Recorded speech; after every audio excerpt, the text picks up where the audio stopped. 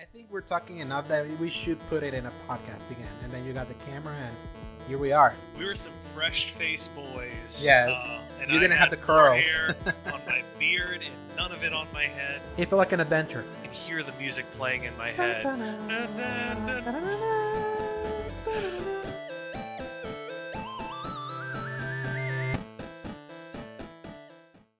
Welcome, ladies and gentlemen, to a new episode of the X Button. I'm one of your hosts, Alejandro. With me is the gardener master of garden shears, Paul, hey everybody, how's it going? You come up with the weirdest titles for me.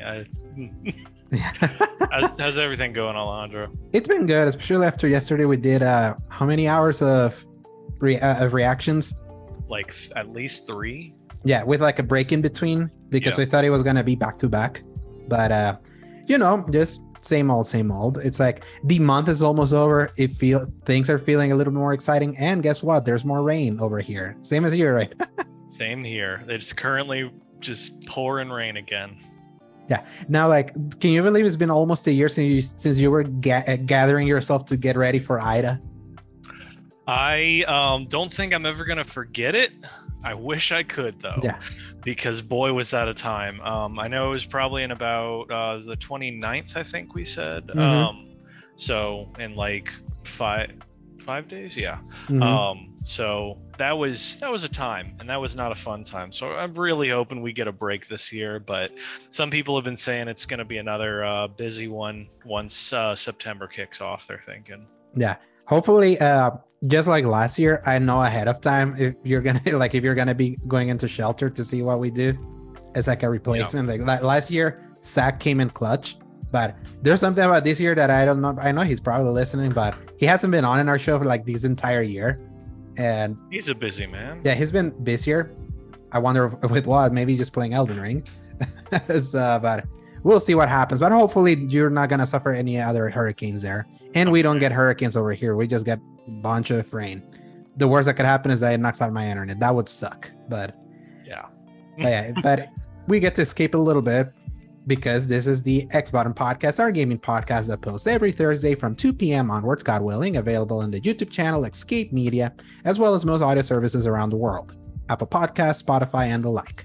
You can find links in the RSS feed at anchor.fm/escape-media. If you enjoy our show, give us a like and subscribe. So let me just check something real quick and go. So Paul, tell me, what have you been playing? I, as the briefest of mentions, was plugging away at Jack 2 the other day. I got to a lot further. I finally reached beyond the really frustrating parts of that game, and I'm enjoying myself again, but also just kind of wanting to be done with it. Besides it's long. that, it's long, I tell you. Jak 2 is way longer than anyone would expect. And besides that, I started and then finished Horizon Forbidden West. Finally. I completed it. I went back to it. I had like a long weekend where the wife was out of town and I could just really dial in. And I mostly mainlined. I did a few side quests that I was told were either good ones or like gave you something really good out of it. Like the one that gives you there's like a legendary javelin, of course, like doing the arenas to get all of the really good bows.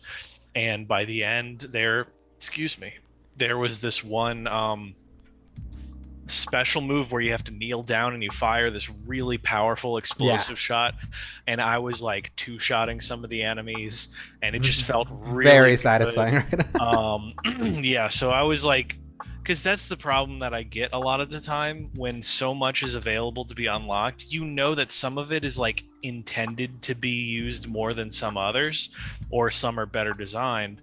And when each of the things that you get is just like it's going to fill the same slot that you have to pick which option you're going to use, it kind of like overwhelms me. And then I oftentimes pick not the best option. So I had to kind of rely on some tutorials or suggestions, but overall, I enjoyed myself. It was a great little romp. The ending was super cool. To not spoil it for anybody that didn't play it, but it's awesome. and it really builds on everything that you've done beforehand, almost like a Mass Effect game where Yeah, it's told you. you really are just preparing, gathering up your forces, talking to your buddies, and then at the end it's like, all right, boys, let's go.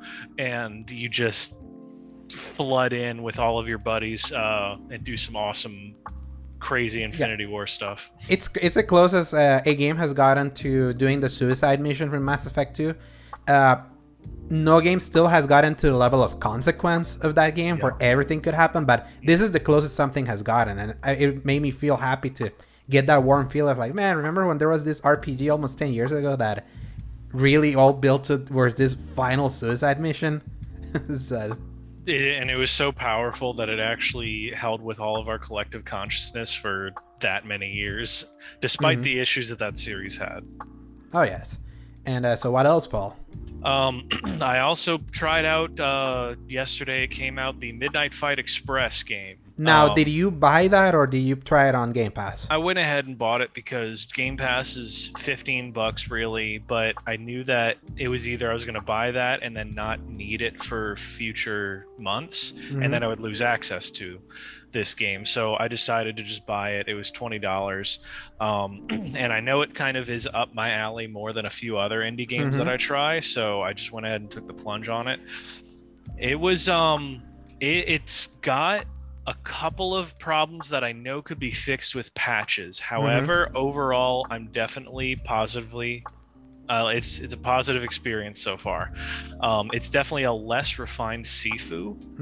And if you like took Arkham, the Arkham series combat and like took a little of the polish away from it, where it's like you can kind of do whatever, but sometimes they like throw so many options at you. Like, say for Sifu, you have to like hit one button and then hit up or down on your controller stick to decide how it happens. There's a lot of those kind of combos that you can unlock. And it was kind of like, all right, these are a lot of different ways to do the same thing, which is like, it's a finisher and the person dies and you move on. So it's like, it almost feels like there's a lot to do the same thing, which is all just fight. But at the same time, that's what the game's about. And it's really more about doing better, getting your combos, don't get hit, and kind of blending in that Hotline Miami aspect. That's the thing. Like, are there combos? Because I played it a little bit, and you only attack with X, and holding X for strong attacks, and Y is like to. Yes, I played it on Xbox. So it's all stuff that you unlock. So you start off with that one move that's a punch, and then you hold the punch, and then there's like the combo, and you hit L1 to do the finisher out of it. There's stuff that builds off of that. So there's tap light attack twice, you get a finisher out of it. You have a special counter move that uses a kick. You have grapple moves. You have a pistol that you unlock that recharges, that you can string in. There's like a rope dart gun or something that you permanently unlock as well. There's like 5 different skill trees, and each one is adding more combos and opportunities and like ability to counter people with weapons, finishers with guns. It's like, it's a lot of stuff. So at first I was like, oh, I really hope there's going to be more to this, because I was getting a little concerned. And then after like the second level, which the levels go pretty quickly, you can knock them out in like 5 minutes ish. And besides that, I just continued on. It gets a little intense. They throw a lot at you after a while, and it's really gonna be I kind of want to go back to previous things like Sifu and like just get good at the fundamentals and then build off of it, because where Sifu is like really intense, 3, 4, 5 people, this is like 10 guys at one point. Each of them have like a special move, and it's really about kind of controlling the environment. So it's fun, it's crazy, but I think that with time I'm gonna continue to like it, and I'm gonna keep pushing on it as time goes on. So what have you been playing, Alejandro? Yeah, so I tried a little bit of Midnight Fight Express because I completely forgot that game came out, because something else messaged me. I was like, I had a feeling that he hasn't really touched this if he hasn't mentioned it. Yeah, or and then when you bad. No, if there's something bad, I'm surely gonna talk about it in our chat. But something else came out that that same day that we're gonna talk about it later. Yep. But it was like, yeah, I just tried it literally 5 minutes before we started recording, just to kind of get a feel for it. I was like, because you mentioned that seafood kind of thing, I was like, I want to see that because I was not. I wouldn't say I was big on seafood. I was frustrated by seafood, but I had some fun with seafood, especially when they patched in the easy mode because that game's tough. So. Yeah, I will say they already have accessibility options. I haven't gone through them, but it looks for like midnight, you can for Midnight Fight Express. Okay. So you can kind of dial things in as you like. Yeah, perfect. But anyway, so, continue. But yeah, what I've really been playing was I finally finished Jak 3, so I finally did my whole journey through the Jak trilogy, and I'm still undecided if Jak 3 or Jak 1 are my favorites, but I will certainly say that Jak 3 was much better an experience for me than Jak 2, even though I've thought the kitchen sink approach of Jak 2 is more impressive as like from a jump from 1 to 2. Yeah. But Jak 3 was like, the story had some really fun twists near the end. That actually caught me off guard. I was like, oh, okay. And the final boss was, it's ironically, this game came out a year before Shadow of the Colossus. It was a Shadow of the Colossus style boss fight. And I was like, huh. So they actually did this kind of thing first, because it's a big boss in the desert while you're riding your buggy. And this like massive robot that you see in the distance and it doesn't load. And there's something cool about that kind of scale of a boss that you can travel the whole map as you fight it. So, and especially when they reveal what the precursors are, I'm not going to spoil you that. That gave me like a good chuckle. Oh, I actually do know that one. That the precursors are basically the ocelots. Yes.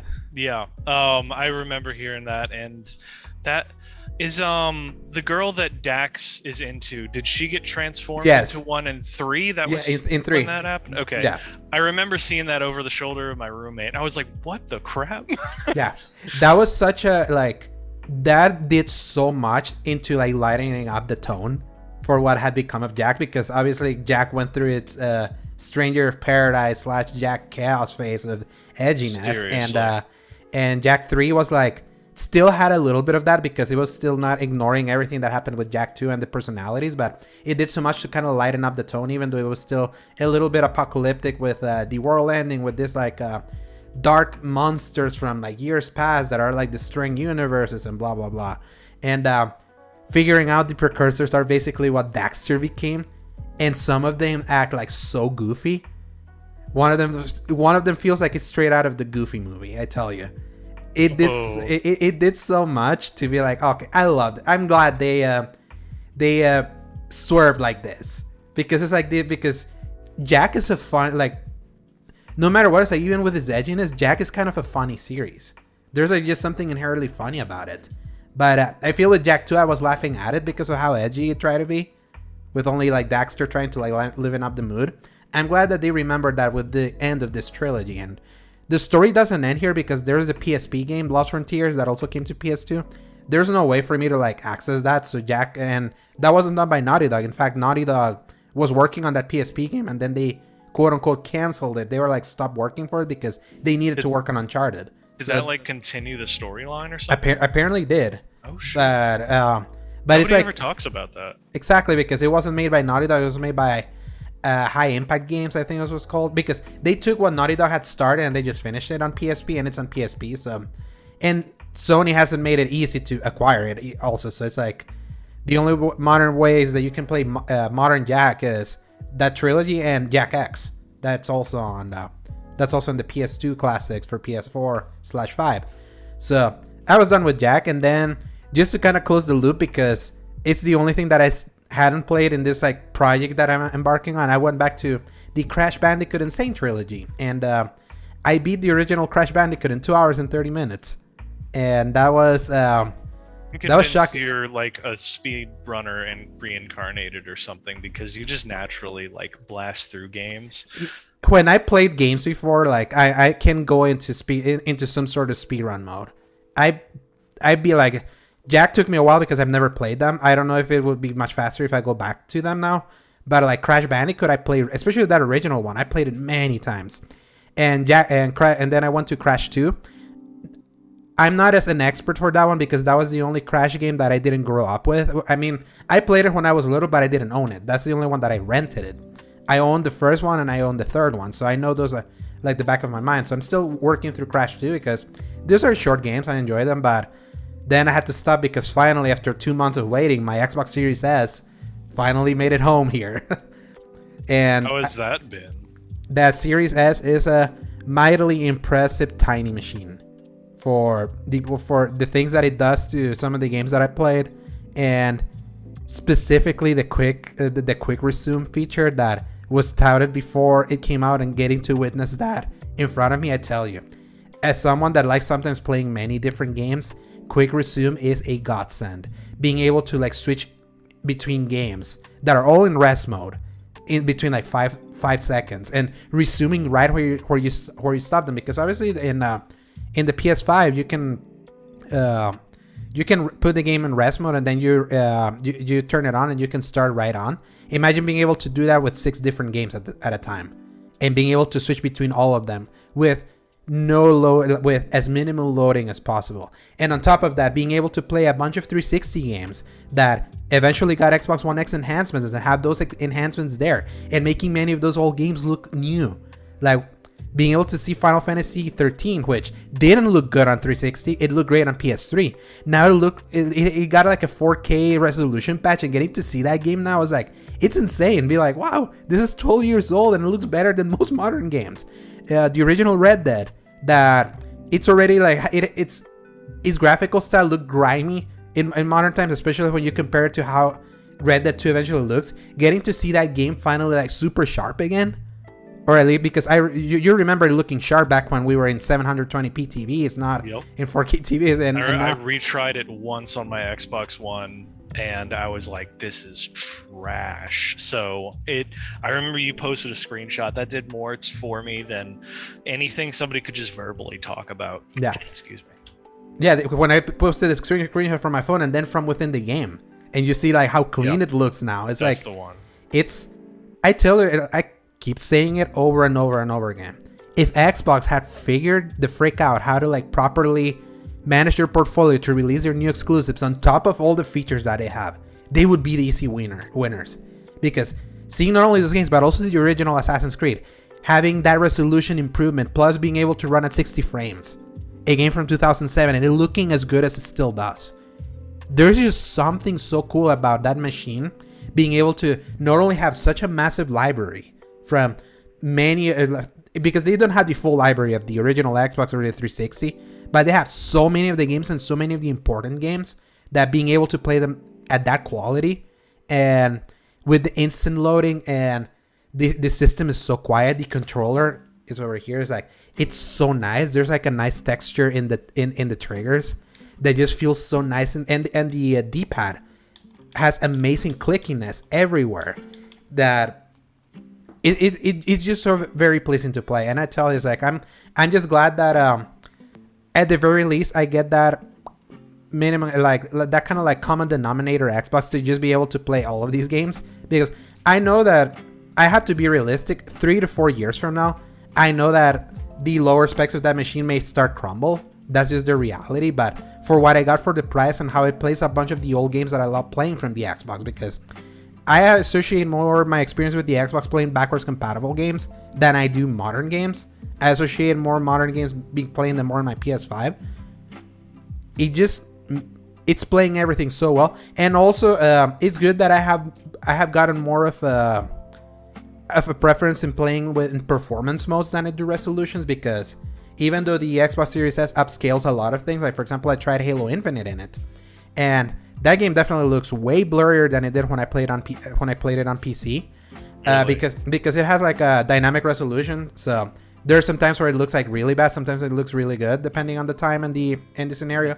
It runs at a perfect 60 frames. I'm like, this game, Halo has never been a looker basically. So it's like, it plays so well. And I played the multiplayer again. I'm like, yeah, man, why does Halo Infinite play so good? And everything else has just been so badly mishandled. That game is just it's so unfortunate, like what that product has become since we played it at launch. But I tell you, it would be a worthy price. Like if you don't want to like plop up at $500 for the Series X, like if you don't care about 4K, if you just care about being able to play a bunch of these games and especially like the value of Game Pass is still like undeniable. I'm gonna be paying for Game Pass from here on out.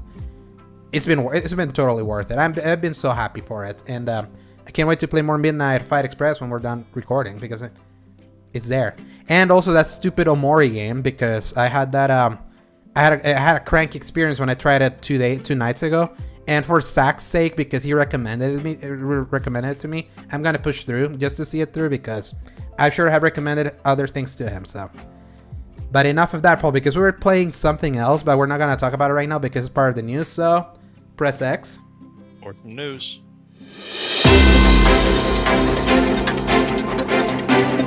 Yeah, we didn't talk about this game because it's part of one of the 2 live streams that we did this week.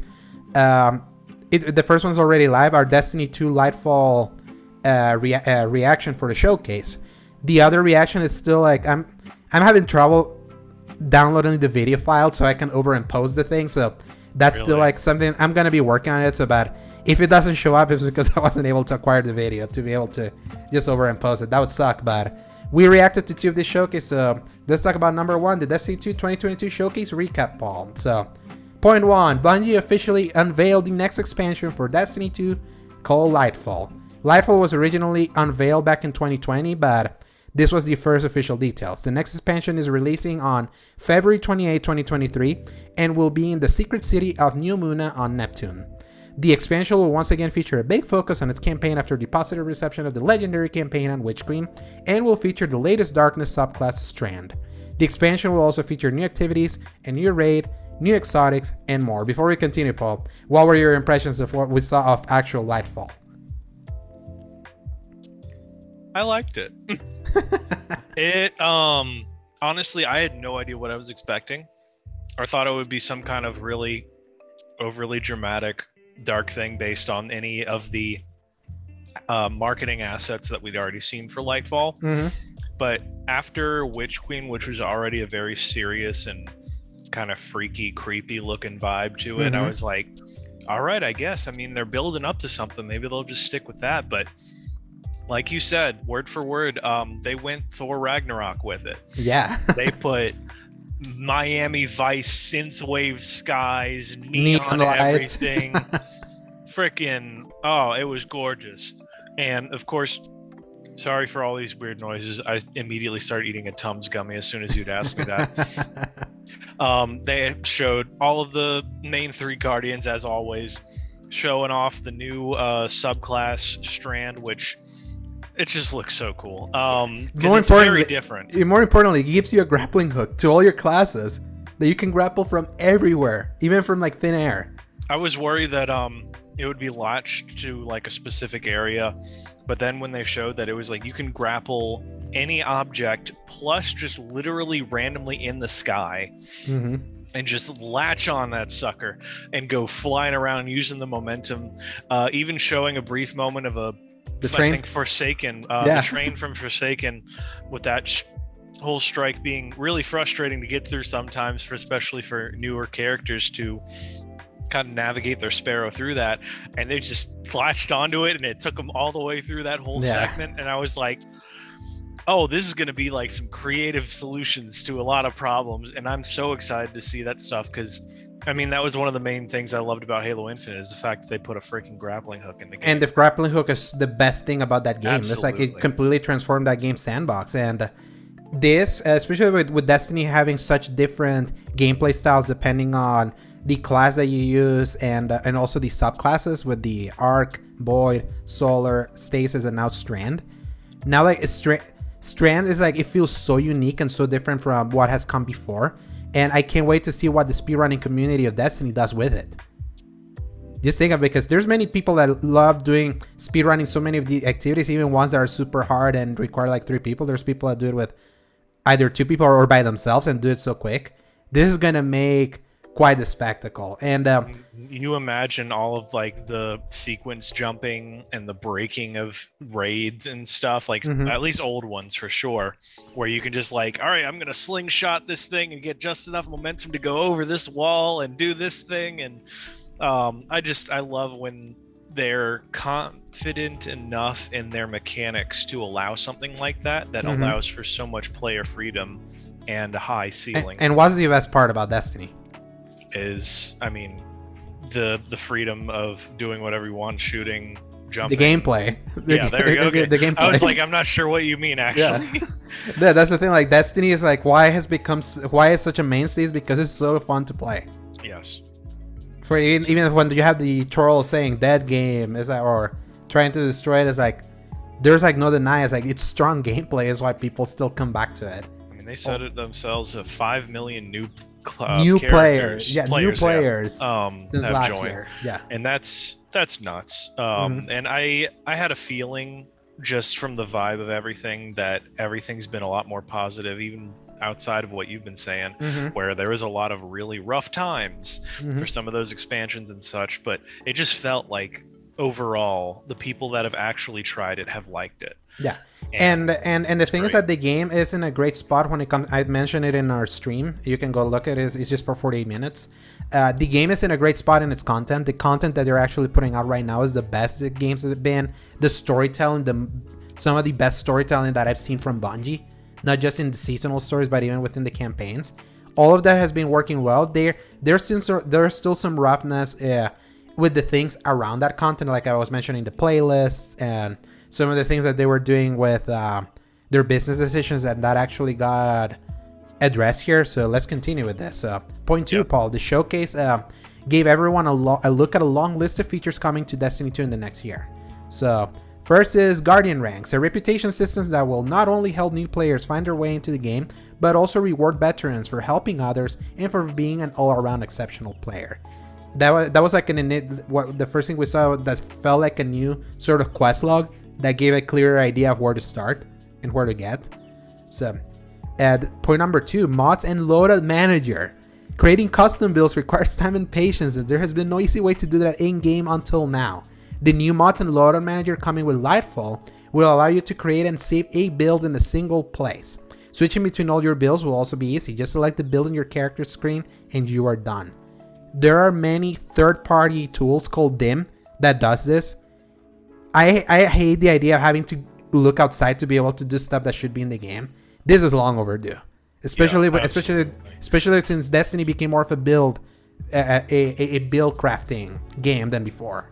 Because I mean, just from something as simple as doing your weekly strike set that switches what subclass you have to use, and very many of these are very specifically set to a certain subclass, like your armor pieces and the mods within them, for anybody that doesn't know, has to be set to that subclass. It does certain things for that, and it'll take you, at least if you know exactly what you're doing, I say it takes 5 to 10 minutes.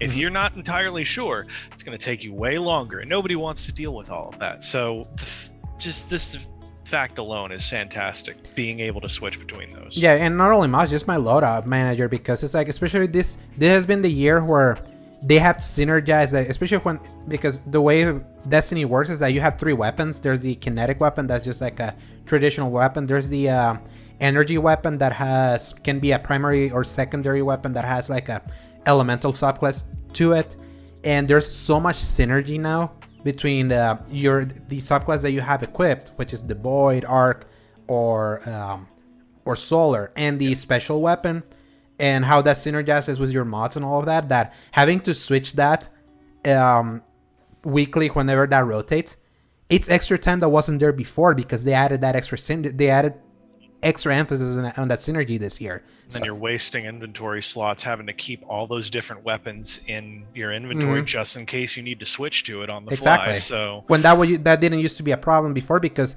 we didn't have to care about builds like we do now, and builds have made the game more fun, but build crafting comes with extra complexity, and this is a good way to like streamline that. PC players already had DIM to be able to do that for them. Your friend Duncan uses that, and sometimes he has put his DIM loadouts in our Discord chat.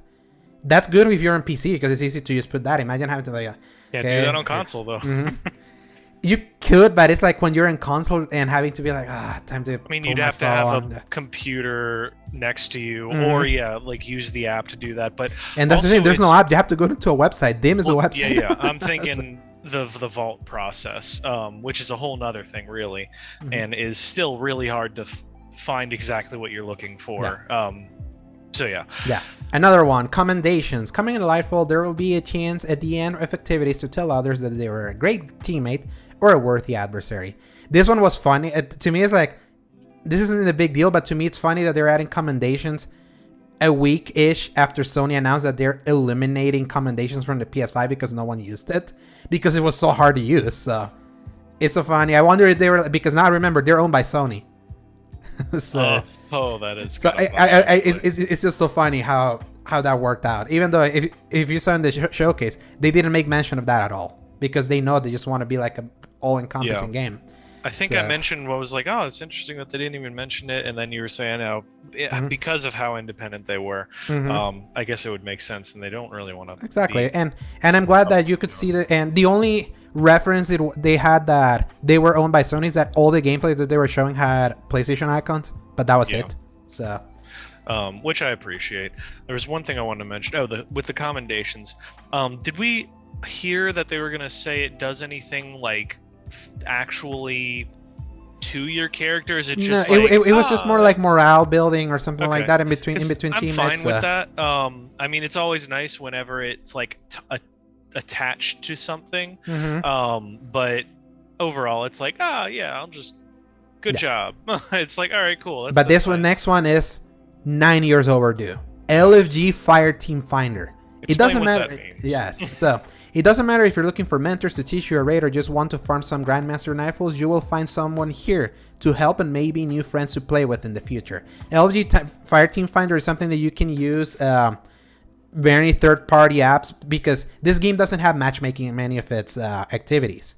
They intentionally don't put matchmaking because they know that some activities require a level of coordination that requires you to speak to people, and they know that if they randomly put some people together, there is a chance for a toxic experience, like ruining it for people.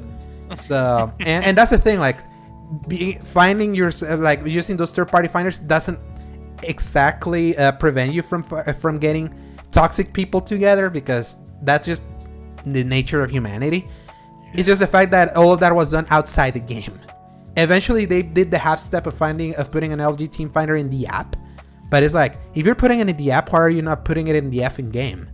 Like, being able to use this, like, obviously there's not gonna be matchmaking, but being able to use an LG Fire Team Finder that looked like a server browser, like back in the Battlefield days, where you can see what activities some people are doing, because you can put something there in a Fire Team Finder. You're like a team of 4 and be like, we need one.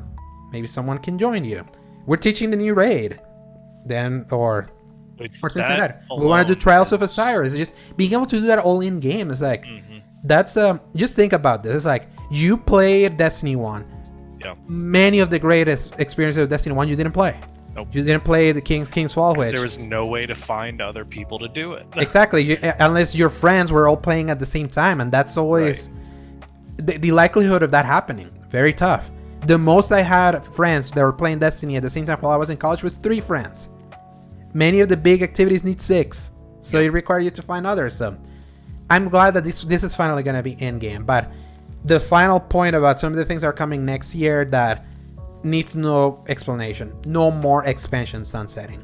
I said it in our pre-talk before the thing started. Is like, expansion sunsetting is what had become the thing that was making it harder and harder for me to recommend the game to a new player.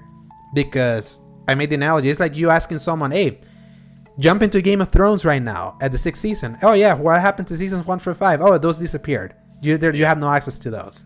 So it's really, it's been messed up, and we've kind of talked about it, but just in case for anybody that's listening that hasn't understood what sunsetting means, is that they thought that the storage capacity was getting a little too big, so they took content that people had purchased out of the game, so it's impossible to play it or receive any items from it right now. So the fact that they're saying they're not going to take that out in the future, that was a big worry for everybody moving forward.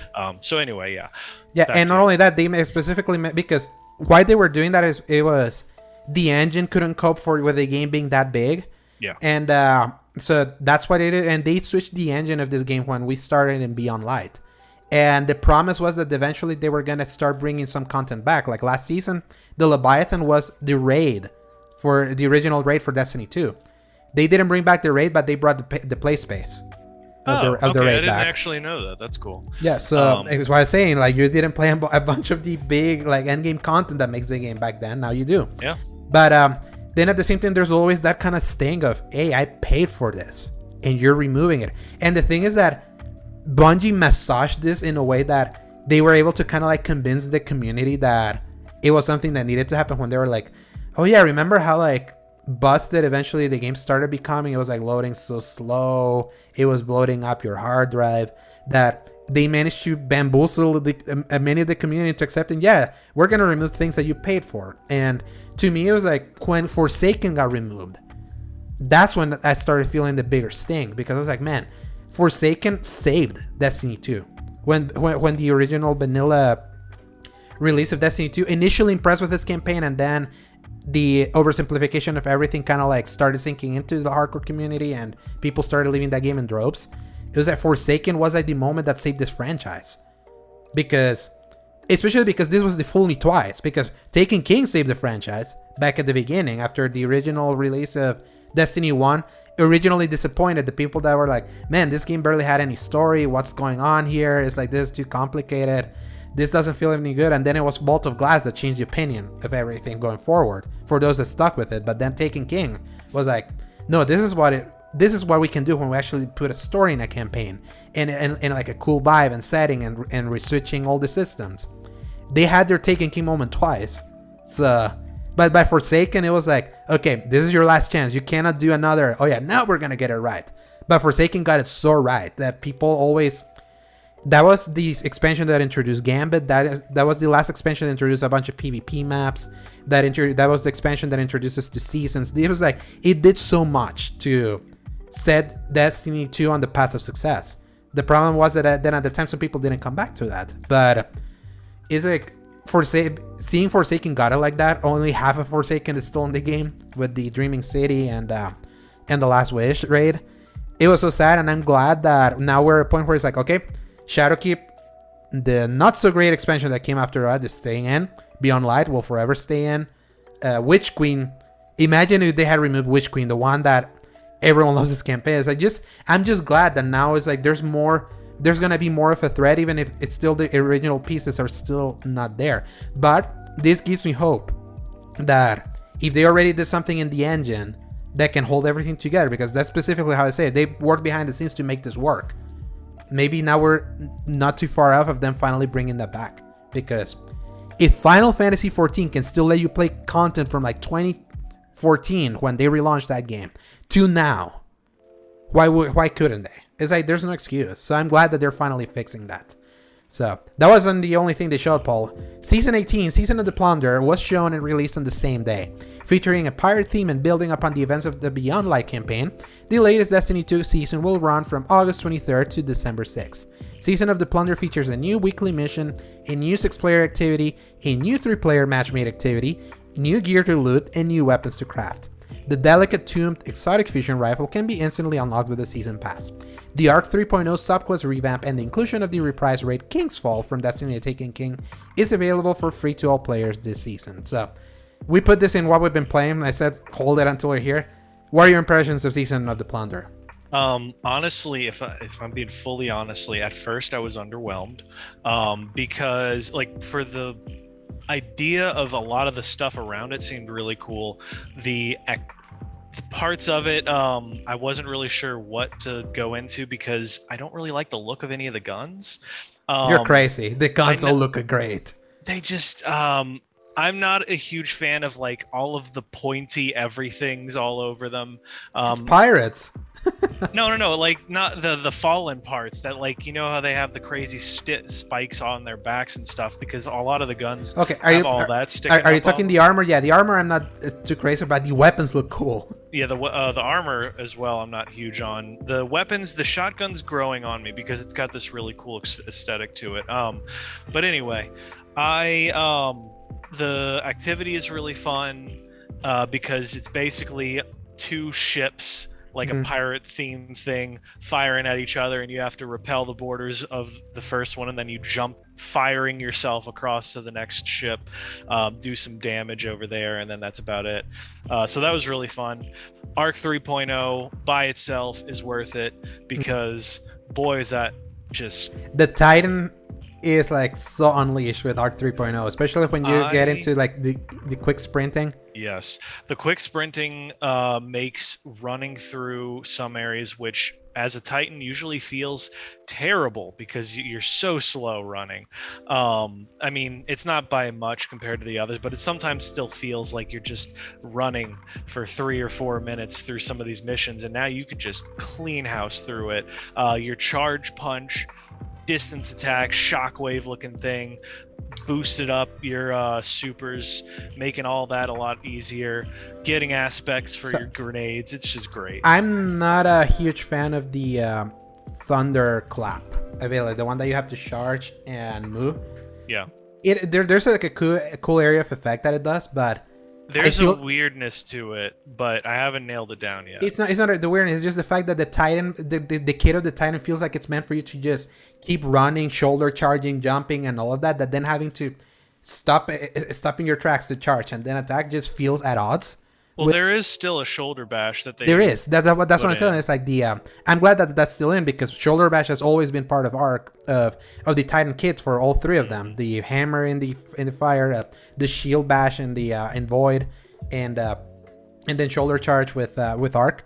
I'm glad that's still here, but it's just that everything else feels so fast with the Titan. It just feels weird that the new punch that they added for him is not something that you can charge while you're running. You have to like stand in place to do that. Yeah, I will say that I really wish that you could be kind of in the air from momentum that you've built up, start charging, and then unleash it. But I guess they figured that was going to be too powerful of a thing, especially for PvP, where you just start running, charge it up in the air, and then come around a corner and unleash it. Might be just that would be so broken. Yeah, and they don't want the Titan to be floating. They want all their moves to be like in the ground because the floating is supposed to be left to the Warlock. Right. So that's like, oh man, if only I could do something cool like that. But overall, I didn't really mind it. There's one problem with it it feels a little inconsistent where it cuts off based on, like, I know as you charge it gets more powerful, but sometimes I feel like I should hit something and it's like, why did that not take damage? And then vice versa, if it's too close to you, it won't register and it'll start behind it. And I'm like, you son of a gun. I also need to remap my charge move because it's currently trying to do a regular punch if enemies are too close to me. That's the thing. You don't need to like remap. You just have to stay farther away. I know, but I really don't want to. Because, like, you're a Titan. You're going to be rushing into the middle of it anyway. And so the thing is, like, if your remap is going to be the same problem. That's what I'm telling you. Even if it's is like... Is it always going to be? Yeah, because I have it remapped. Like, my charge melees are R3. My normal melees are R1. Right. Okay, so I just thought that mine was mapped incorrectly, where my regular...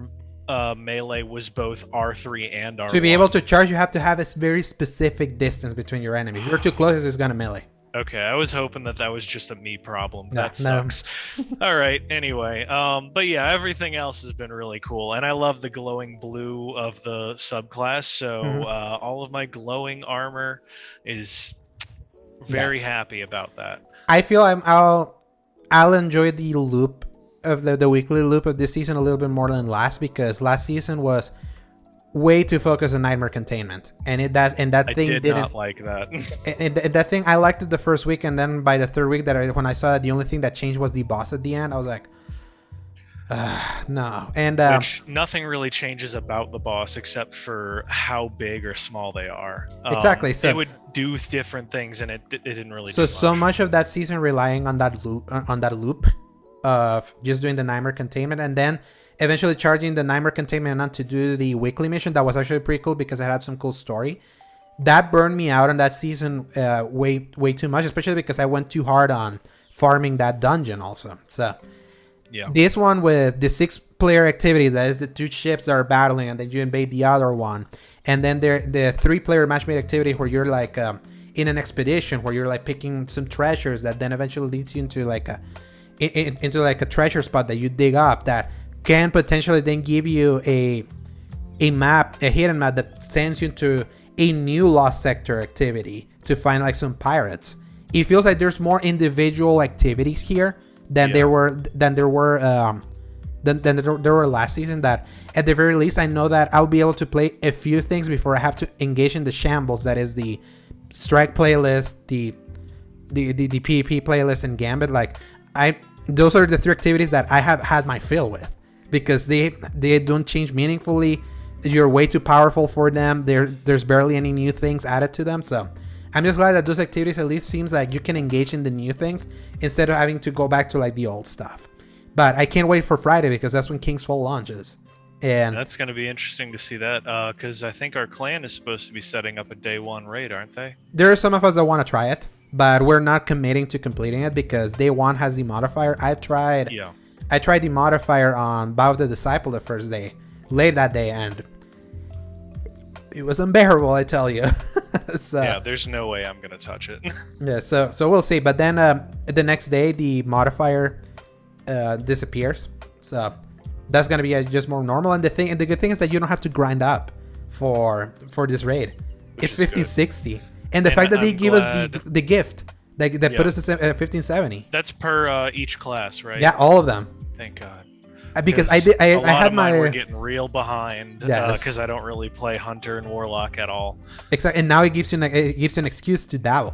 Definitely. So overall, like, I'm feeling more positive about this. This is a season that's gonna take us all the way to December. Obviously, we're gonna have a bunch of games in between there, but after I had been in the point, I told you many times in the show, like, I can't stand Destiny right now. Like, I can't really touch it. I need something new. I mean, you've played that duality dungeon like 5 times in 2 days or something. Oh yeah, but I played it like 50 times. Yeah, that you season played it way too much. Because I wanted everything. Because that's the thing. Like, when you make a dungeon farmable, you will, like, with a chance for you to always get new stuff depending on what your luck is. That's what makes you like want to keep doing it. Mm-hmm. Before, dungeons were like, okay, if you've done it in 1 week, wait until the next one. Yeah. So there's something to that kind of like incentivization. But the final thing that they announced for this showcase, Paul, for Destiny was starting on August 23rd, Destiny 2 is expanding into the Epic Games Store. As part of this new partnership, players will have the chance to claim the Destiny 2 30th anniversary pack for free as a limited time offer. That was the 25th anniversary. The 30th anniversary thing they did at the end of last year. Yeah. In the middle of that season that needed to be extended because of the delay for Witch Queen. That's what gave us the Grasp of Avarice dungeon, which is the pirate themed dungeon that's definitely put them, like, lighted a bulb in Destiny's designers for this season, and gave us the Galahorn, the Dares of Eternity. Oh yes, let's talk about Dares of Eternity better. But the thing is that dungeon was really cool. It's easy to do. It has a cool vibe.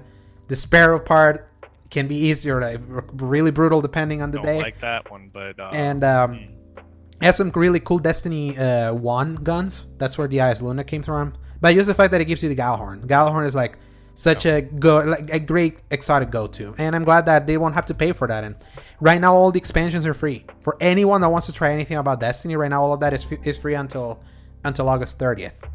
And on top of the game being on the Epic Games Store, Bungie also announced a collaboration between 2 fan favorite games owned by Epic, Fall Guys and Fortnite.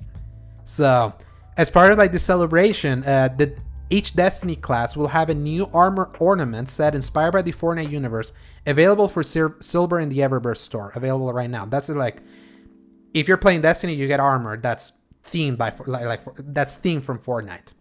And then those playing Fortnite can acquire 3 different Destiny character skins and achieve their victory royale with either Commander Zavala, Ikora Rey, or the Stranger, 3 iconic characters from the 3 different subclasses in Destiny that you can do a skin and do Kamehamehas with versus Goku and Venom and Darth Vader and all that. Fortnite is insane, I tell you, being able to put all that IP together. Watching gameplay of it is just kind of funny now. Yeah. It used to be like, I used to hate even looking at gameplay of it, but now it's like, this is just so dumb funny. Here's the thing. Ever since they made popular the no build mode, that game looks so much different now. Like, has a completely different vibe. In my eyes after that. The what? I said I think it jumped up a lot in my eyes. Oh yeah, for many. That's what revived the game, because so many people got so good at building in that game that it just made it so damn annoying to play. Because it was like, then how could you like fight against someone that in like 5 seconds builds a building in front of you? Look at gameplay of it, everybody. It is literally happening, or used to happen, where you'd get hit once, and you'd watch them just build this entire tower in 3 seconds. Yeah. You can also play Destiny's control mode PvP inside Fortnite. They actually were able to do the Destiny, the Fortnite Creator Club, which is like the part where you can build a bunch of stuff. They created the Javelin 4 PvP map from IO, one of the few, and they recreated it in Fortnite, and they recreated the mode so you can play control PvP in that map in Fortnite, which is crazy. And then also you can acquire Destiny character skins in Fall Guys, which is available free to play now in the console of your choice. I tell you, I have a feeling having Destiny stuff inside Fortnite is gonna like trickle positively back into Destiny. I hope so. And it's like, oh yeah, let me see what this is about. I mean, that's basically how it happens with everything that gets a crossover with Fortnite. Is people are like, hey, let me check out what this thing is from. And I mean, it's basically exactly what happened in Smash. Way before that, is you'd see all these characters that are like, hey, they're from this game that I have no idea about, but that was fun to play. Let me go see what that is. Exactly. Yeah, it's just smart. It's like Fortnite is still like a game with 80 million players, with 4 million players playing concurrently. It's like that. Even though like they're not the talk of the town like they used to be, when that thing was like dominating and just flooding everything about gaming coverage and what everyone was talking about, what they were pursuing. Even though I don't see that amount of chatter, that game is still so massive that if you can do this kind of crossovers, that could potentially benefit your game. Like for it to circle back. I mean, it's literally people buying the skins, so that by itself is helping them. But then everybody else skins doing are $20.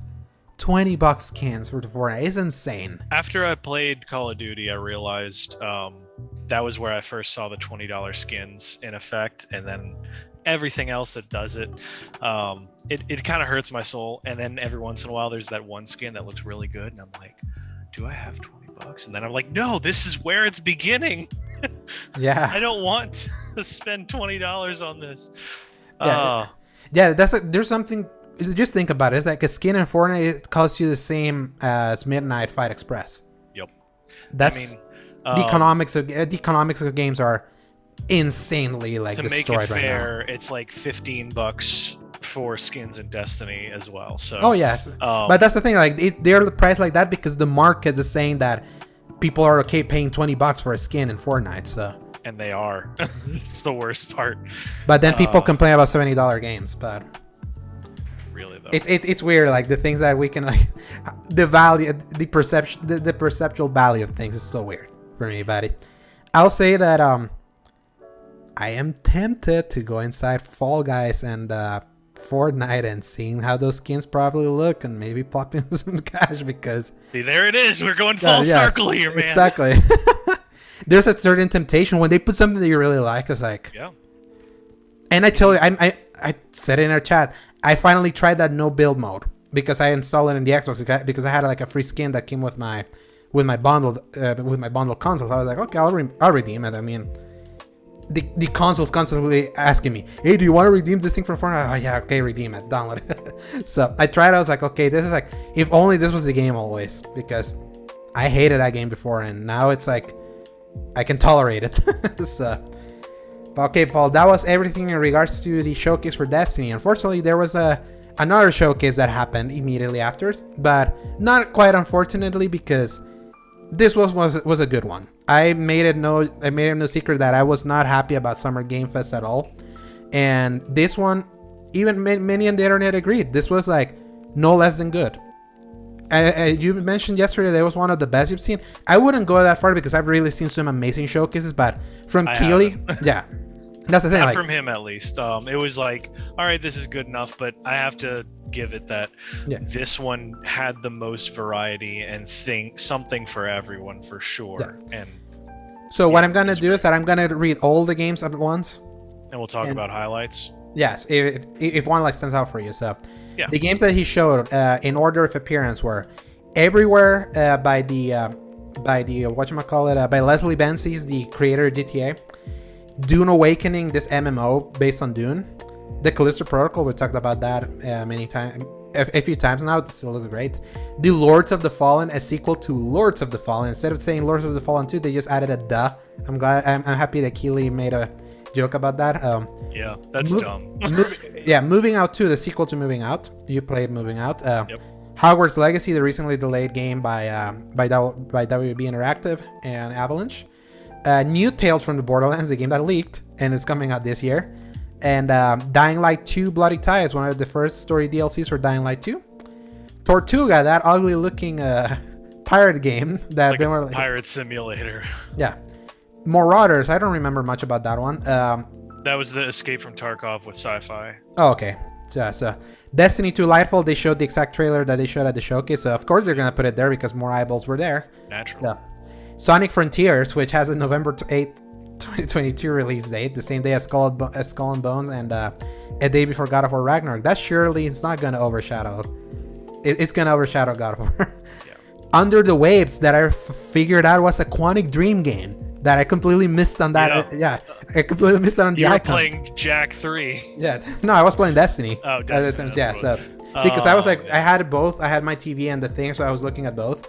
And that's the one that had that cool art that also looked photorealistic. It was like a weird mix of going underwater and seeing decrepit like ruins. And because it's so focused on narrative, usually a lot of that is so like Subnautica and survival, but that was interesting. There's like a cool storyline. It looked way different compared to other Quantic Dream games, so that was interesting. I'm interested, that's for sure. Goat Simulator 3, obviously Goat Simulator speaks for itself. That looked more fun than silly I was party expecting. Game. What's funny is that I think it looked better than Saints Row. It had kind of the same art style. that is funny that you would say that. Return to Monkey Island. Return to Monkey Island was actually revealed at Summer Game Fest, if I remember correctly. So this one got a release date, and it was just on Switch and PC. That was surprising, but eventually it can make it to our consoles. There was Moonbreaker. I'm trying to remember what this was. Honestly, I don't remember. I don't remember. Yeah, I will have to look back at the thing, but that was there. Friends versus Friends. I don't remember much, but that was there. Real quick, Moonbreaker was the Brandon Sanderson game. Okay. Yes, tabletop. The tabletop game. Okay, that makes sense. Yeah, the one that you're like, oh yeah, the guy that wrote Wheel of Time. Wheel of Time. That Ghost Rider. Wheel of Time. Yeah. And Friends versus Friends. I don't remember much of that, but Lies of P was that Pinocchio style, like H.P. Lovecraftian. So, the Friends versus Friends was the really cool, silly music video that was animated, and it was all about the card game with the furries person stuff. Oh yes, that was a furries, and then became like a shooter. Yeah, that's the one. And then Lies of P was probably one of the. That was probably the highlight for me in this. That looks so damn good. That's the Bloodborne 2 that all of us have wanted and didn't get, and it's cool because it's another Pinocchio themed thing coming out this year. Lies of P is next year. Oh well, yeah, technically. So there's 3 Pinocchio movies coming out last year, this year, or next year, and a video game. Which is weird. I didn't know about the other 2. I know about the Pinocchio live action movie because we had that long conversation today. Right. There was an animated one that came out earlier this year that was terrible, and there's the Guillermo del Toro one as well. Okay. So I think I've heard about the Guillermo one, but I haven't seen it. And then the live action remake of the Disney one that's coming to Disney Plus on September 8th. So, but Lies of P looked so good, and it's also coming to day one on Game Pass. That's a really great get for them for that kind of game, especially when Xbox completely missed out on the glory that was Bloodborne, because that was a PS4 exclusive. Yeah. So now everybody gets to feel that. Now this next one, cracked me the hell up because of your joke. That was funny. Where just basically it was it started off with the lady that was in the International Space Station introducing it, and then it was like they crash land, they build up a new place, and it was very like base builder, sci-fi people landing on a new planet, and I was like, man, it feels like the sequel to Horizon Zero Dawn. And then the name is Stranded Alien Dawn. And the name was Stranded Alien Dawn, and that was just. It was just perfect. Yeah, it was interesting time. I hope I get the video of these I'm able to download the video so I can put it in post, because that was a great moment on our stream. That's a good highlight, that's for sure. The next one I know I was super excited for, because it had that cool vibe of like you said it felt like Forspoken without the cringe. Atlas Fallen, and it had like a bunch of CG before it cut at the end with like the gameplay that looks so similar. And that's when it was like, oh, so it's gonna be that. Because at first I was like, man, it could be anything because it's CG, but I really hope it looks like this. And sure enough, it kind of felt like this third person hack and slash with fantasy, but like a little, not sci-fi, but high on the fantasy, where you can like magic and do whatever you want. And it just looked great, and I love it. So yes, I can't wait for that. Homeworld 3, I'm not a PC player. The PC community loves the Homeworld series. It looked cool though. Spaceship, basically EVE Online, but you buy it once instead of an MMO. Yeah, Genshin Impact 3.0 came out yesterday, so of course in the same day they were gonna show up some footage of what's coming up. Genshin is not my thing, but I really like their desert thing that they show there. It looked cool. Do you remember about Star Rail? Yes, that was the same people that did the Honkai Impact thing. They had that CG trailer of the train flying through space. So it's like the same universe as Genshin Impact, but it's like from Hoyoverse, separate project. So we don't really know much about that outside of that. There's some kind of interesting story, and there's a lot of interesting K-pop stars. Okay, yeah, because it's from that company, and they love their fan service. Always. Yeah, High on Life is a game that recently got delayed from October to December. That's from Justin Roiland. They showed that extended gameplay look. I remember we were talking about that. That's something that you were not really vibing until he pulled out the sword that was cursing, and then you laughed at that. So. And it was like hilarious. Just some of the dialogue, it had to seep through my skin, because I feel like I hate people that watch Rick and Morty more than Rick and Morty itself. Because when you watch the show by itself, you're like, fuck, it gave me a little chuckle. That was good. The Rick and Morty fan base became so insufferable after the whole Sriracha sauce thing. And Szechuan sauce. But yeah, that was a nightmare. Gosh. But yeah, so it seems kind of interesting. I don't know if it's really my cup of tea overall, because it's like kind of feels. You know me that I had like. I can pretend myself to be very mature, but God, do I allow my juvenile humor. And I can imagine playing through this in December, and especially now that I have Game Pass and the Xbox Series S, and things are looking good there. You can't beat the price of free. Exactly. Free with a subscription. Yeah, The Expanse, the game that's a combination. Yeah, it's from Telltale and Deck 9. So the writers of Telltale are like working with the guys that made... Life is Strange Beyond the Storm, which is the prequel to Life is Strange that was shockingly good. And I don't really remember that one all that much. It's because many people, it was remember when sometimes prequels come out, they don't get the same kind of like the same stardom as the main thing.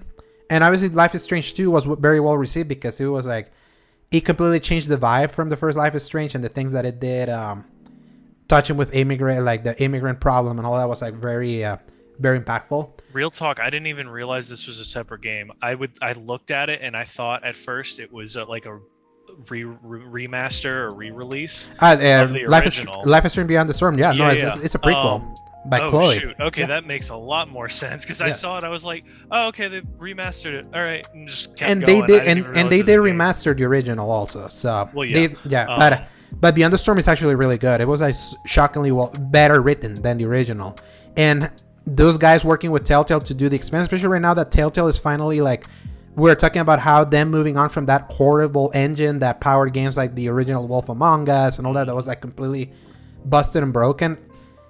It's and especially earlier in the show when they showed the new Tales from the Borderlands, the Gearbox was like, we hired some of the writers that when Telltale imploded to come write the sequel, and us finally working like with proper technology. It's like, it's good that those writers, that all Telltale games are well written, all of them. It was just the technology holding those games back, and it seems like we're finally moving towards their writing finally having proper technology to make their stories justice. And The Expanse, you love the show. The Expanse is one of those shows that has been recommended to me so much that I'm getting close to biting the bullet. Probably close to when Starfield comes out, because I like synergizing my different media together. Like right now with House of the Dragon coming out and me revisiting Oblivion on my Xbox. It feels good to synergize kind of like fantasy all together. Yeah. So Expanse, I think it's coming out late this year, next year. I don't remember much, but it was this year, but I could be wrong. Yeah, let me see. Honestly. I have the stream playing, the one that I was trying to download, and it has timestamps. Let me see what it says. Nice. Yeah, I'm googling the games that we're not recognizing by the name alone, but it's funny because if you give us a description about any of it, I would immediately know. But then it's like after everything that you watch, when it just pops up with the title at the end, you're like, I just that goes right out of my brain for some reason. Yes. So let me see. There's not showing Expanse release, Telltale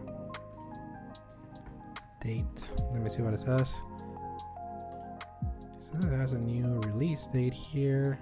Summer 2023. Okay, yeah, it was next year. Okay. All right, yeah. It's still like, again, 2023 is a nightmare. Killer Clowns. That game that looked like Friday the 13th with a bunch of clowns. It was revealed there. Scars Above. I'm trying to remember. That was the one that I said looked really generic in AA, of like the lady that looked like she was out of Tomb Raider is in Returnal, basically. And then we're like, you know what?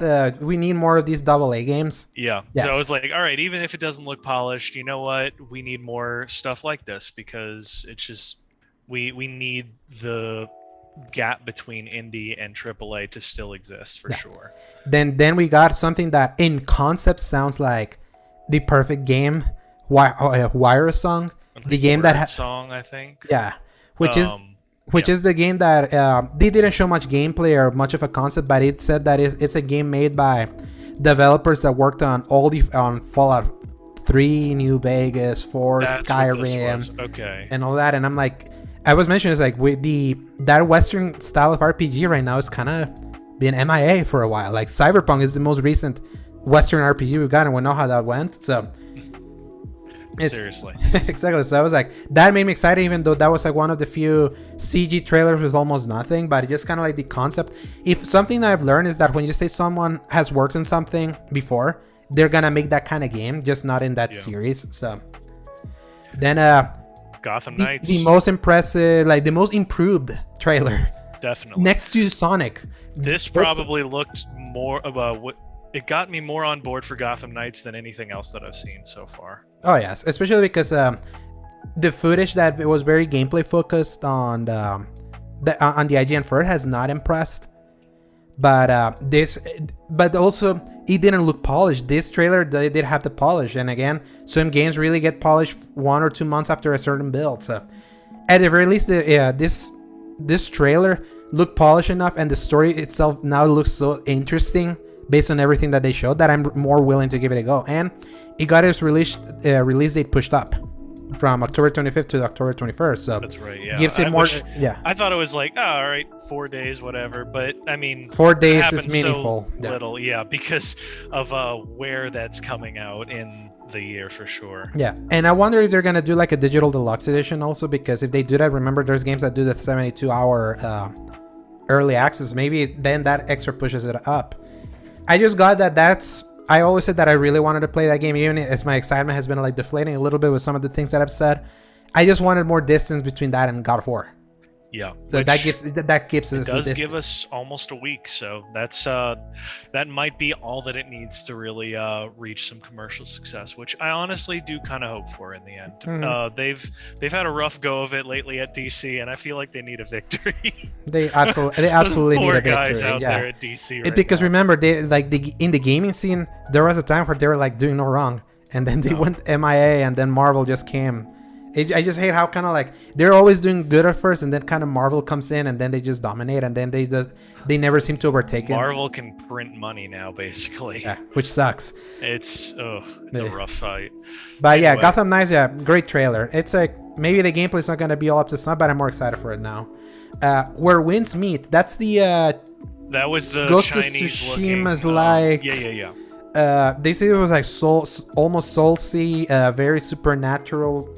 Smorgasbord really cool things. Looking action in Chinese mythology. So I'm all for it. I want to see a little more of the quality of life in that, because sometimes I don't know what it feels like. Sometimes you take a step back in the decades of gaming when you step into some of the places that don't really follow a lot of the other gaming things. And since China's really still on the newer end of building video games, sometimes they struggle in that department. So hopefully this is good, though. Oh yeah, the vibe looked cool, and I told you that it gave me a hanker to go back to Ghost of Tsushima because I didn't play much of Director's Cut.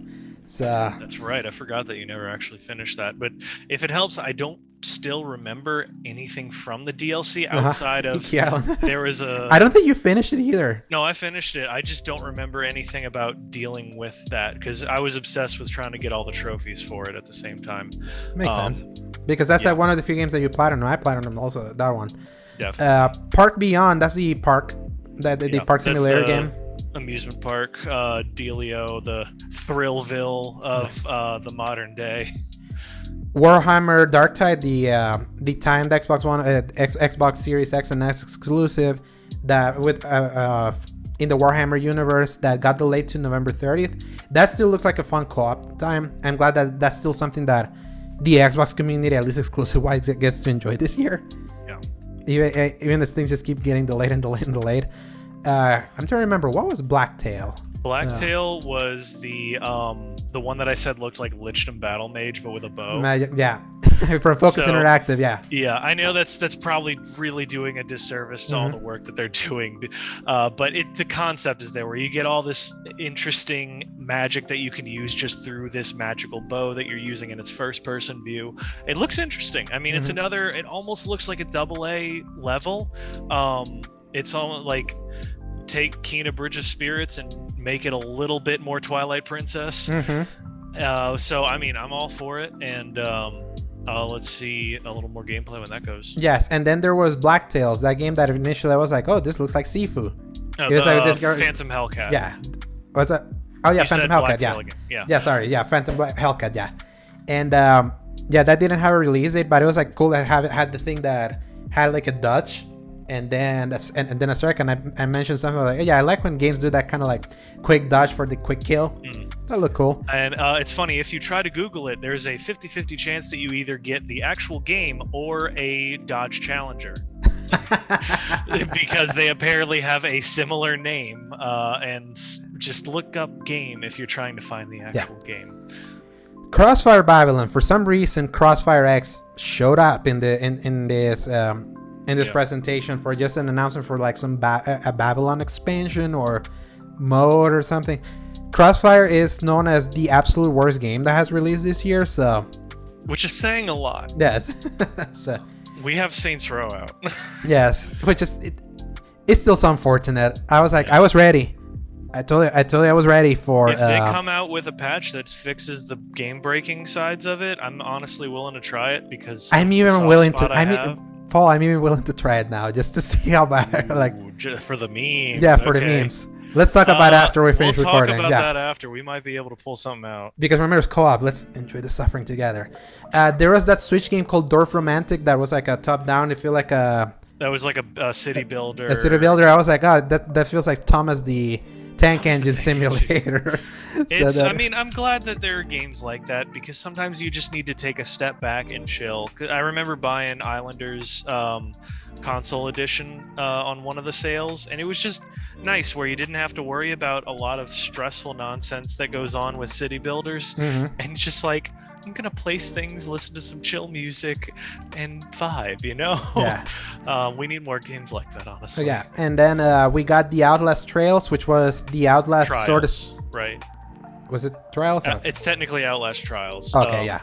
But I'm bouncing hard off that one. I'm gonna tell you right now because it's very very. It's like one of the horror games that I can't stand because it's like you're so fragile in that one, but this is like the multiplayer one. It's at least interesting what they're gonna try to do with it because it seems mostly cooperative survival. I'm not really sure because it was, as with all horror game trailers, it's like cutting between crazy things happening and you're like, I don't really know what's going on right now. and which used to unsettle me, and now it's like, can I just see what's going on, please? Yeah. Call me old, whatever. Yeah. But I mean, in all honesty, it's like I would like to see more of like what kind of game it's supposed to be. Whether it's like, oh, you can be friends, Yeah. or you can betray. Yeah, I feel it's like I remember talking about this with Zach. I think around this time last year. It feels like Dead. It's trying to be like Dead by Daylight. Almost. Day by Daylight. Yeah. I know what you're talking about. Because it feels almost like it's a multiplayer. This is a match you have to get out, rather than, hey, this is a solid like storyline that you play with somebody, like we've seen with It Takes Two and the Prison Break one that I'm blanking out on the name of. Yeah, the beta of this is coming out late this year. So yeah. Okay, so at least we'll see more of whatever that's going to be. Yeah. Then we got the finals, which is it was like a game made by former Battlefield people, and then there was an icon for Necron showed up, and for some reason like turned Nexon, you off. Yeah, or Nexon, because Nexon is known for cash grab MMOs, some of which are really solid, but they also have a lot of financial problems with the things that you are able to do versus how much you're wanting to play the game. Just like the problem with Genshin Impact, basically.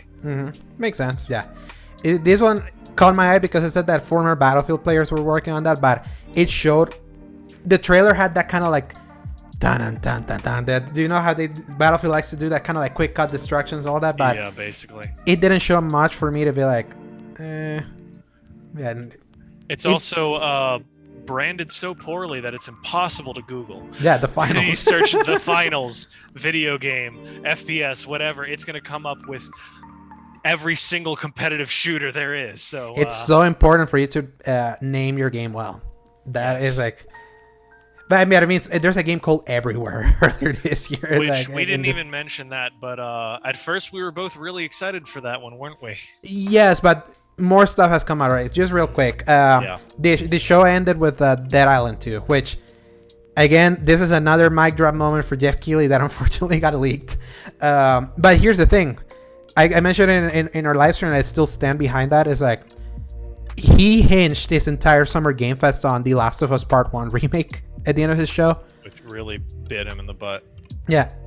I would say like Dead Island 2 is like it's middle tier compared to so many other things that were showed in this entire presentation, that I don't feel that leaking deflated this at all. Like it would have. Must have definitely made a right amount of deals that he could branch out a lot with a lot of these other things and merging them in earlier areas.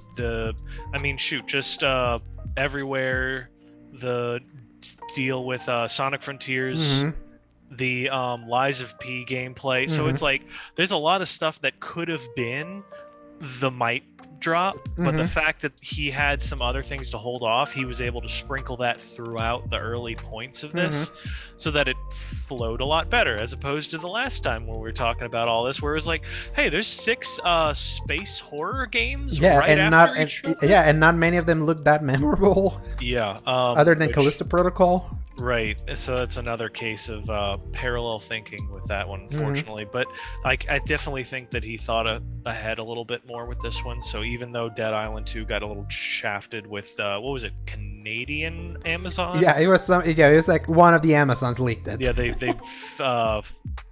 listed it too early, which is crazy how that's just such a thing nowadays, where you like, oh, look, all this stuff that we're working on, maybe somebody hits the wrong button on Amazon. And at E3 2018, all of Bethesda's E3 conference leaked because of Walmart Canada. And it was so funny when Pete Hines, the PR guy that starts the presentation, is like, I want to thank you all so much to all of you for coming in here, because we were not expecting you to be excited about things that you probably already know, and we want to thank our friends Walmart Canada for giving the presentations for us. So sometimes I wonder, like, what do they even do about that? Because it's like sometimes you can't do anything, because it's like it's your retail partner. The developers, poor souls, when they're just like, this sucks finding out. But this also sucks because there's no other industry that deals with the secrecy that the gaming industry does. you know of movies ahead of time. It's rare for you to see like a surprise movie. That's true. I wish kind of like gaming would be a little bit more transparent, but That's there's a also good point, there's a 'cause there's- holdover from the hype of the unknown, but Yeah, especially because during that Wild West days when you could just drop stuff and everyone was like, "What? I never knew this was happening," and then that hype just generating so much out of it. I think they just couldn't let that go. yeah, but that's the thing in the internet era is very hard for you. There's always many, like look at the Destiny thing. At the season of the Plunder leaked because the files were already inside the game because they needed to be there for them to be turned on. Yep. And that's easy to data mine. Just as long as people have the urge to ruin fun for other people and gain enjoyment out of that, that's always going to be a problem, unfortunately.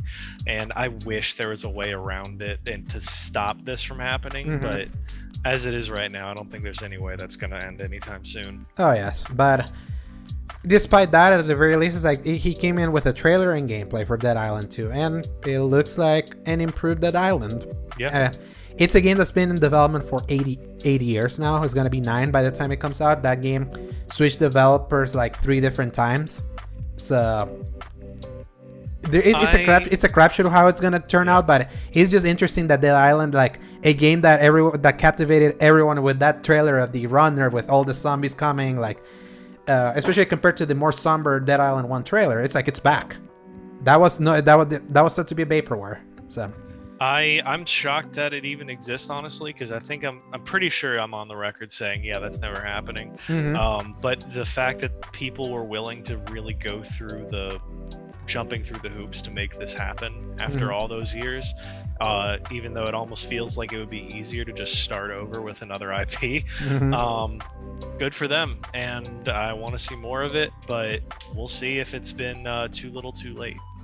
Yeah, and that's gonna be like the big question. Yeah, I feel it's a little too late because Dying Light is still there. Yep, Dying Light stepping in and really crushing it during that time. Even with the struggle release of 2, I feel still did a great job. I feel it's more like the zombie craze. It's not what it was. Like it was, in 2014. So setting expectations, Dying Light 2 did about as well as it could. Because Dying Light was perfect because 2014, 2015, The Walking Dead was still huge. That was season 4, season 5 Walking Dead. That it was still like breaking viewership records. Before that show jumped the shark and eliminated a bunch of its viewership, and that's when the zombie craze started dying down. But that was announced in 2014. That there was still excitement for The Walking Dead around that time. So maybe it won't here, but that's the thing. Like Dying Light just still found a modicum of sales success. So. And it has a long tail. So I'll say, circling back to the Everywhere one, it's like, because of the way they were like talking about that game, many people are saying it seems like this is going to be like an NFT game. And then IGN went in and kind of like, they got tipped that apparently they had like hirings for, let me see if I can find it, like the article where it said that. Basically, while you look for that, to anybody wondering, Everywhere, the very generically named game, was created by the GTA creators and is trying to be this new, almost metaverse-style open world game where you can drive, do whatever. There was like a third-person shooting process to it that was briefly shown in their like Marvel Studios style opening trailer. And everyone was like, oh shoot, this looks kind of cool, whatever's that about? And then they're like, all right, we'll show you more later. So anyway, and and people unearthed that they had job postings focused on blockchain technology. Like it was just a job post of people with knowledge about it.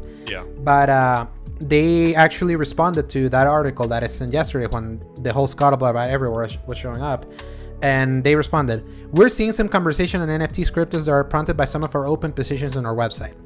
These are research positions, as we do not like dismissing new technologies only because others haven't found a solution for them yet.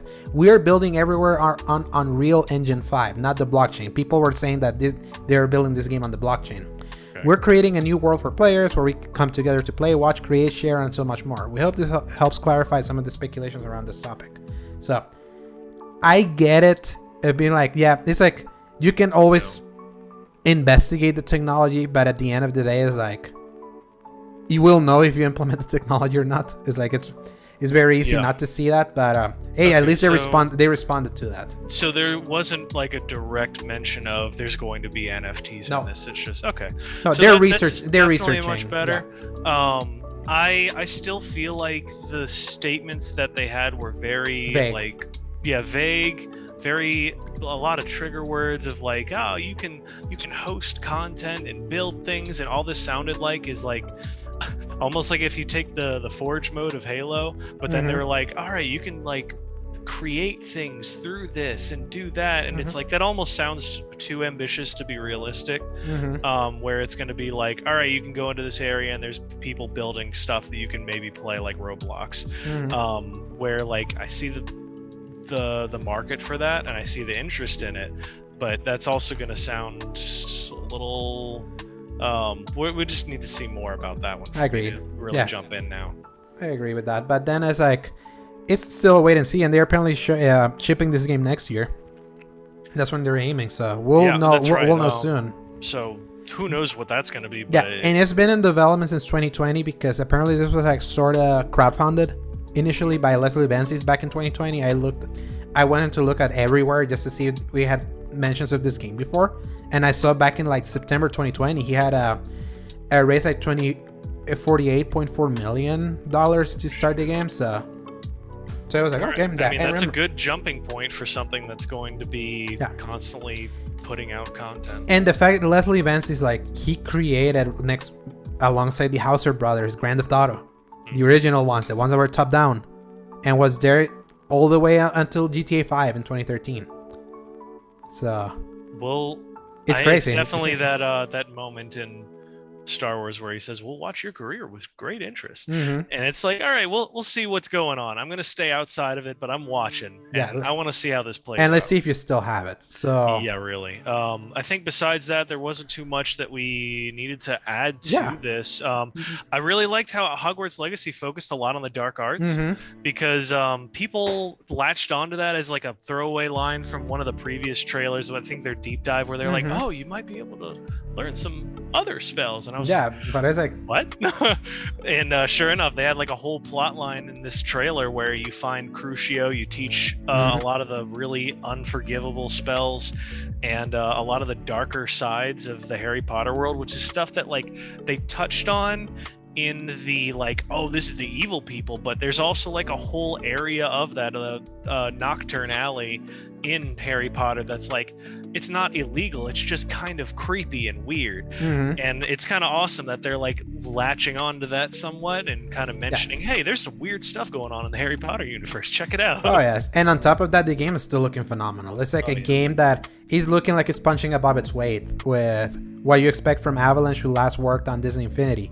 So that's still in track for February 10th, and we saw what the gameplay is like in the state of play, so you know a lot of the things that they were showing is like very gameplay adjacent. So yep, and it all lined up, so I'm excited for it. I want to see more of that, and we've kind of mentioned everything else that we've been really focusing on, but there's any other highlights that we haven't really talked about yet? Yeah, not much of highlights, but the games that I'm excited for, like legit excited for from this like entire list, I'll say it. It's I'm still excited for Callisto Protocol. Definitely. I'm interested to see what a Lords of the Fallen sequel would look like. The CG trailer was at least catchy. Yes. Playing some heavy rock out of it. Exactly. Hogwarts Legacy, again, mentioning it is like, it's really like, it's still looking more and more impressive the more I look at it. New Tales from the Borderlands, especially something that's coming out this year, in the same week that Gotham Knights and Call of Duty Campaign Early Access comes out. I enjoyed a little bit of what I played with Tales from the Borderlands. I've never finished the original one, but just seeing that Gearbox is putting like the weight of a sequel and having the writers from that original, because again, the writing for that one everyone loved.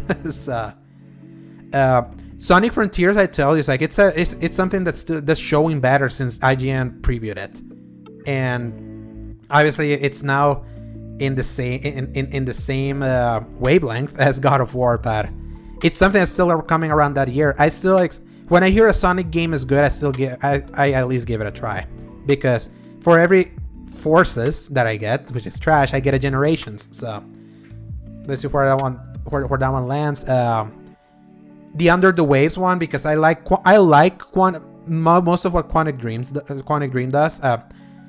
I love Heavy Rain, hated Beyond Two Souls, and I didn't mind. I like a lot of parts from Detroit Become Human. There are parts that I cringe. Understandable. Yes, but there's some really cool like emotional parts that at least makes that game land despite itself.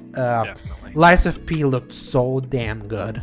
I just can't. And the thing is that I at least get to try it with Game Pass, just in case if then I want to buy it on my more powerful hardware. Atlas Fallen, another one that I like how it looked. The Expanse, kind of like I mentioned, it's like it's. I'm intrigued enough about that universe that I think a game could be like a good gateway for that. Yeah. Wire Song, just come on, another Western RPG from the guys that made, or for people that worked from some of those classics. Gotham Knights also, where winds meet. Just look, I'm highlighting. I'm like highlighting 1, 2, 3, 4, 5, 6, 7, 8, 9, 10, 11. There's a lot of these. It's so like far. I got 12 games that I'm feeling pumped and excited about out of this showcase. You should say that if you can get at least 3, it's like it's worth your time. That this shows to me that Keighley packed enough here that I can say in good faith this was a good showing for him. This was. Definitely. Stopping here, but even not including any of the last 10, like any others outside of that have your interest. Maybe Dead Island 2 just out of high curiosity. Maybe, and then High on Life just because it's on Game Pass, but that's like I get to try it no matter what. But out of those, there's not too many that I would even add to it outside of all the ones that you've mentioned, basically.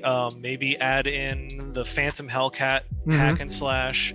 Warhammer Darktide has my curiosity. And that's a Game Pass thing for me, so I'll get to try it also. So. And probably Marauders, oddly enough. I normally don't really like that style of game, but there's something about that aesthetic that has me kind of curious. It's same thing with Scars Above. And Scars Above? Yeah. The one?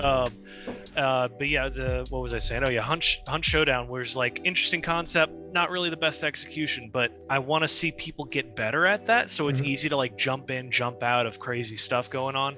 So I mean, a lot of this stuff is like, as we've always said, if you have 2, 3, or 4 things, it's a good show. We have about 10 to 15 choices out of here that like any of them could be the next masterpieces or at least really fun, and that's what we're really looking for here. And I don't even think any of these will be masterpieces, or just think these are going to be great games. I mean, it's like at the very highest point. The fact that there's stuff that you can spend your time and find something interesting out of this for whatever you're kind of looking for is a victory. And this is definitely a victory for this showcase. Oh yes, and it needed that. Keighley needs to constantly remind, especially now that E3 is coming back, because if E3 comes back and it turns out good, it's like that could be dangerous for him, because he came out as the hero when E3 went away and be like, yeah, at least I'm trying to give you stuff. And sometimes developers play their hands well and give him enough that it's gonna create excitement. Other times they're just not gonna give him stuff when. Summer Game Fest 2022 is what happens. So, but he bounced back really well with this, and I feel he absolutely needs the live audience more than just him standing in a green screen and bringing in a dev and all that. I feel he really does flow with their energy. I saw that this time more so than years past. Exactly. So it made the thing feel like pays better. Obviously, we're gonna have Game Awards later this year.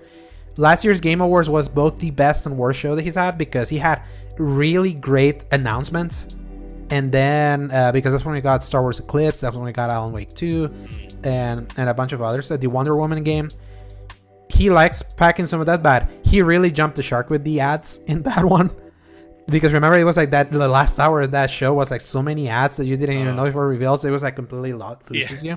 Because you were like, all right, I gotta sit here for a minute to find out if this is a game or an ad. Exactly. So, oh man. And also Hellblade 2 was gameplay was shown there, and that looked amazing. So I would hope that, again, in the spirit that he listens to criticism, I would hope that he tones down the ads for that one, because if it wasn't for that Game Awards would have been a massive success just based on the announcements, because he had not had that good announcements in a while. So And with that, Paul, that concludes the quote-unquote news section of the show, which was just a recap of yesterday.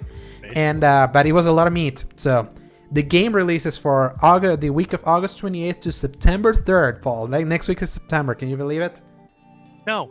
Yeah, so Destroy All Humans 2 Reprobed comes out on PlayStation 5, Xbox Series X and S, and Xbox One and PC on August 30th. That's the remake for the second Destroy All Humans game. Immortality, I don't know what this is. Is this coming to Xbox Series X and S, PC, iOS, and Android? I would assume if it's just an Xbox. This was it's an FMV game, kind of like that one interview game where you watch all that stuff. Okay. There's something to do about you're watching this character going through life, but it's like with live action people. Makes sense. Yeah. Teenage Mutant Ninja Turtles: The Cowabunga Collection comes out on PlayStation 5, Xbox Series X and S, PlayStation 4, Xbox One, Switch, and PC on August 30th. Tiny Can also comes out on PlayStation 4, Xbox One, Switch, and PC on August 30th. They briefly showed this actually at the showcase just yesterday.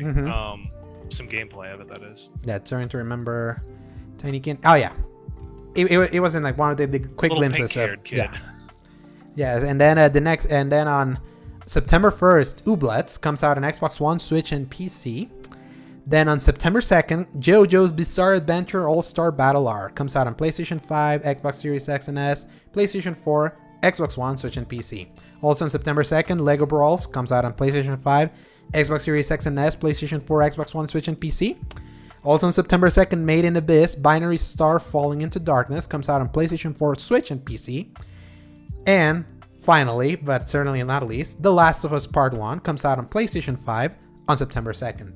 This week is packed. There's a lot of stuff for just about anybody that's looking for something.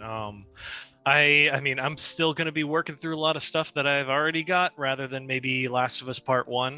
Yeah, that one's the guaranteed for this week for me. Definitely. There's a few in here, like I know the JoJo's Bizarre Adventure crew has been looking for this one because that came out on the Switch, I believe, recently. But it was not going to... I don't know. There was something about it that like a version of that came to the Switch first and now it's coming to everything else. I don't remember. I wonder if that's that same game or this is just the fighting game. It's one of the two. I think it's the fighting game. Yeah. If I'm remembering right. Yeah, with a name like All Star Battle R, I bet you top dollar is the. You know that's. Yeah, fighting by CyberConnect 2. The Cowabunga Collection for Teenage Mutant Ninja Turtles. I know people have been looking forward to that for a long time. Yeah, this is a year where the Teenage Mutant Ninja Turtles fans from that style of game are eating out good. Of the caves, that's for sure. Because I thought that was gone after the live action movies happened. Coming full circle with that one. Yes. Because we were talking about live action versus animation. But Destroy All Humans 2, shocker, I've never actually played any of that, but it looks like a game I'd enjoy. I think Destroy All Humans 1 is on Game Pass right now. Let me... Yeah, because that came out as the remaster of whatever last year. Yeah. Okay, so cool. So this is going to be the follow-up to that. How many of those did they make? They made 2, and there's rumors that because they're doing this 2, they might do a third one. Finally, because the third one was always planned but never came to... Well, this is the opportunity for them to strike while the iron's hot, that's for sure, because I know a lot of people who didn't get the opportunity to play the old ones, which was back in PS2 era, now is getting into the series, so that's all primed and ready for them to announce a third one. Yeah. So good for them. So yeah, Destroy All Humans is available right now. The original remake is available on Game Pass. So cool. I want to hear what the people say because it's so funny. Saints Row, and Destroy All Humans 2 Repro are literally a week apart from each other, and they're both from Embracer. So I wonder if Destroy All Humans 2 is gonna come out on top as the king of the two of those, because Saints Row again let's talk about it. I kind of want to try. I'm so starved for new games, Paul, that I'm kind of want to see if because I've been following Paul Tass and he's having a good time with it, and there's others. I have at least one other person, one of my friends from the GameStop days, is talking about how much she's loving it. So I was like, crap. It's like, yeah, it's kind of janky and the driving's a little weird sometimes, but it's like funny. I was like, oh, that does sound kind of fun, especially for a Saints Row game where it's like that's part of the point. Should we? That's what our arrangement's for. That's what it is. So yes, I mean, I'm willing to take the plunge since we're going to be splitting it. But same. Let's We'll split talk it. about that Let's try to at least try bad games sometimes. every once in a while. It's This you never know. But and with that, Paul, that concludes this week's episode. So where can people find you? As always, y'all can find me at Dork of Art on Twitter. I've been posting some latest sketches and random things because I realize the algorithm likes when I do things normally, whether or not it's good effort. So I'm just going to try to throw random things at the algorithm to see what works. Lately, it was Aloy and my favorite outfit from Horizon Forbidden West. And yeah. I'm so happy you beat that game. I'm just so happy you beat that game. I'm glad I was able to enjoy that. You almost lost me with the running speed of the raptor thing, Yes. Whatever they're called, but being able to fly the pterodactyl was just and that you saved so much anywhere. And on top of that, you saved so much of your whatchamacallit, so much side activities that you could potentially go back to, and you can justify flying. I can play around. like 70% of the game now, basically, because I mainline most of it. I did it the opposite way. I did everything before I could fly. So by the time I got the fly, I only had the final spot, did the final things. See, that's that ability is what I was really hoping something like Death Stranding was going to have, where it's like, all right, it's sci-fi. There's got to be some kind of flying car at the end of the game that you can get, right? Yeah. Just like Final Fantasy 15, but alas, we didn't get that one. So I'm glad that I got what I was hoping for out of this one. Yes, great game that should have come out last year to win Game of the Year. So definitely. So you can find your Dark Art on Twitter. Where else?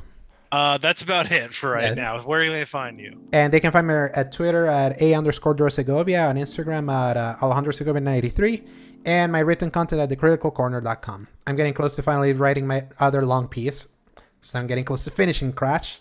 Yeah, because that's going to be all Naughty Dog games. Yeah, your dissertation thesis for your doctorate. Mm-hmm. All right, well, I'm looking forward to that. And besides that, I think that's everything. Yeah, so everyone stay safe, stay healthy. We're getting close to fall now, so start getting ready to bundle up if you're in the cold places. Us that are in tropical places, we just have to suffer rain. We'll look for maybe late December at the best, Chief. That's about all I can hope for. Yes, and remember, press X to play. Good night, everybody. Hasta luego.